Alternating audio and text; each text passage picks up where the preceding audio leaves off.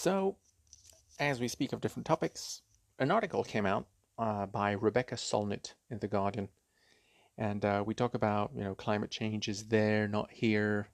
We're getting close to it. It's not that close. It's in the future. We know. So here's an article that's basically confirming where we stand and what it looks like. And it was in The Guardian, and it was published on July 12th this year, 2021. Title: Our Climate Change Turning Point is Right Here, Right Now, by Rebecca Solnit. People are dying, aquatic animals are baking in their shells, fruit is being cooked on the tree, it's time to act. Human beings crave clarity, immediacy, landmark events. We seek turning points because our minds are good at recognizing the specific. This time, this place, this sudden event, this tangible change. This is why we were never very good, most of us, at comprehending climate change in the first place.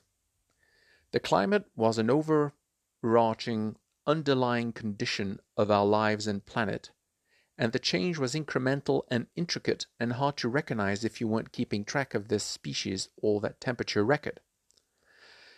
Climate catastrophe is a slow shattering of the stable patterns that governed the weather, the seasons, the species, and migrations, all the beautifully orchestrated systems of the Holocene era we exited when we manufactured the Anthropocene through a couple of centuries of increasingly wanton greenhouse gas emissions and forest destruction.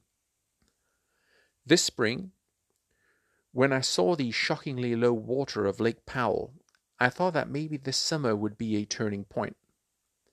At least for the engineering that turned the southwest Colorado River into a sort of plumbing system for human use, with two huge dams that turn stretches of a mighty river into vast pools of stagnant water, dubbed Lake Powell, on the eastern Utah-Arizona border, and Lake Mead in southernmost Nevada. It's been clear for years that the overconfident planners of the 1950s failed to anticipate that, while they tinkered with the river, industrial civilization was also tinkering with the systems that fed it. The water they counted on is not there. Lake Powell is at about a third of its capacity this year, and thanks to a brutal drought, there was no great spring runoff to replenish it. That's if drought is even the right word for something that might be the new normal, not an exception. The U.S. Bureau of Reclamation is overdue to make a declaration that there is not enough water for two huge desert reservoirs and likely give up on Powell to save Lake Mead. I got to see the drought up close when I spent a week in June floating down the Green River, the Colorado River's Green's largest tributary.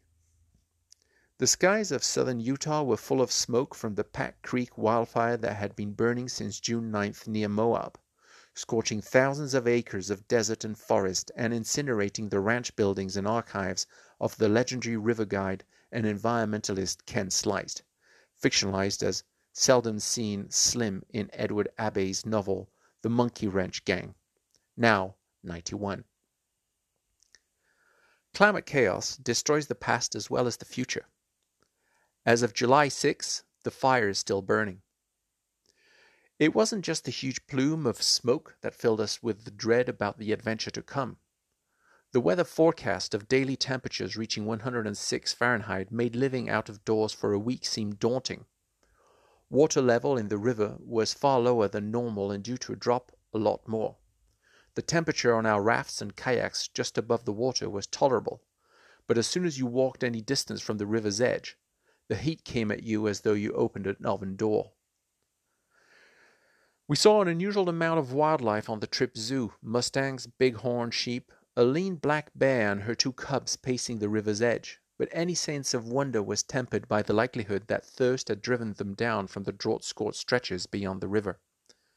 We need a new word for that feeling for nature that is love and wonder mingled with dread and sorrow, for when we see those things that are still beautiful, still powerful, but struggling under the burden of our mistakes.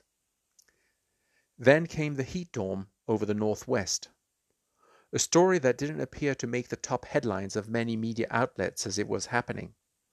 Much of the early coverage showed people in fountains and sprinklers as though this was just another hot day, rather than something people were sent to hospitals for in droves, killing hundreds, and likely well over 1,000 in Oregon, Washington, and British Columbia, devastating wildlife, crops, and domestic animals, setting up the conditions for wildfires and breaking infrastructure designed for the Holocene, not the Anthropocene.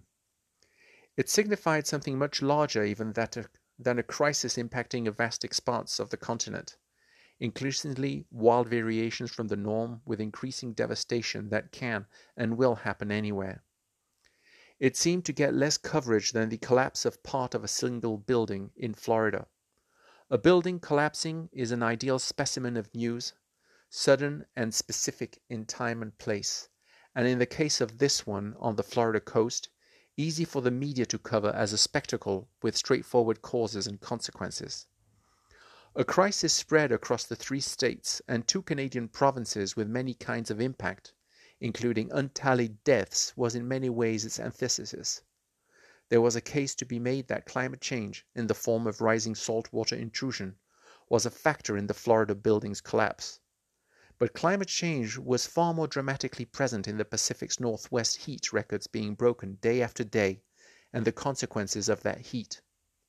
In Canada, the previous highest temperature was broken by 8 degrees Fahrenheit, a big lurch into the dangerous new conditions human beings have made.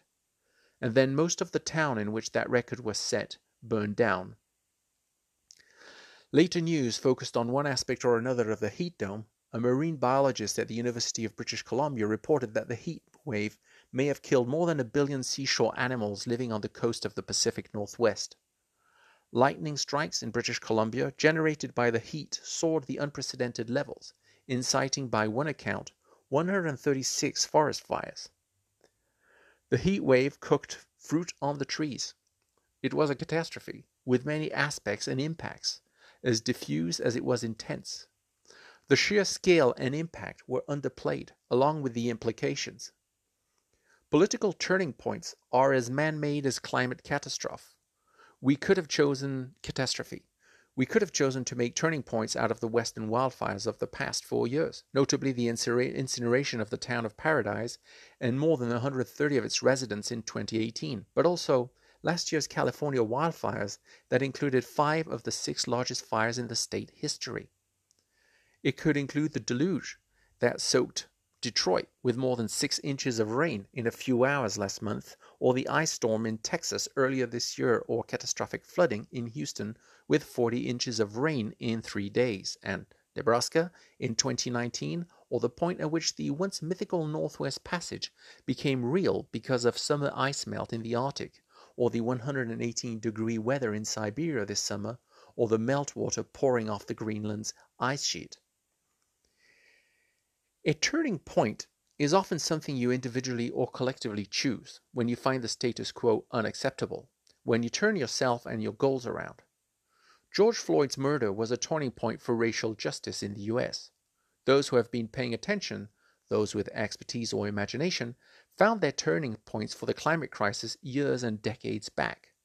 For some, it was Hurricane Sandy, or their own home burning down, or the permafrost of the far north turning to mush, or the IPCC report in 2018 saying we had a decade to do what the planet needs of us. Greta Thunberg had her turning point, and so did the indigenous women leading the Line 3 pipeline protests. Summarizing the leaked contents of a forthcoming IPCC report, the agency France Presse reports, climate change will fundamentally reshape life on Earth in the coming decades.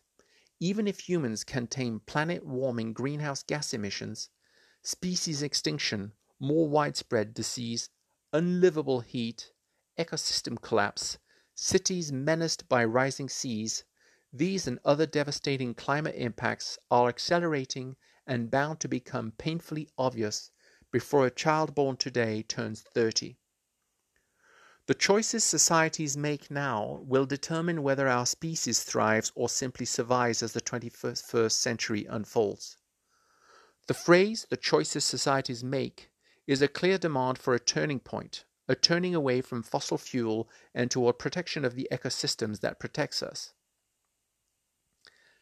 Every week, I temper the terrible news from catastrophes such as wildfires and from scientists measuring the chaos by trying to put them in the context of positive technological milestones and legislative shifts and their consequences. You could call each of them a turning point.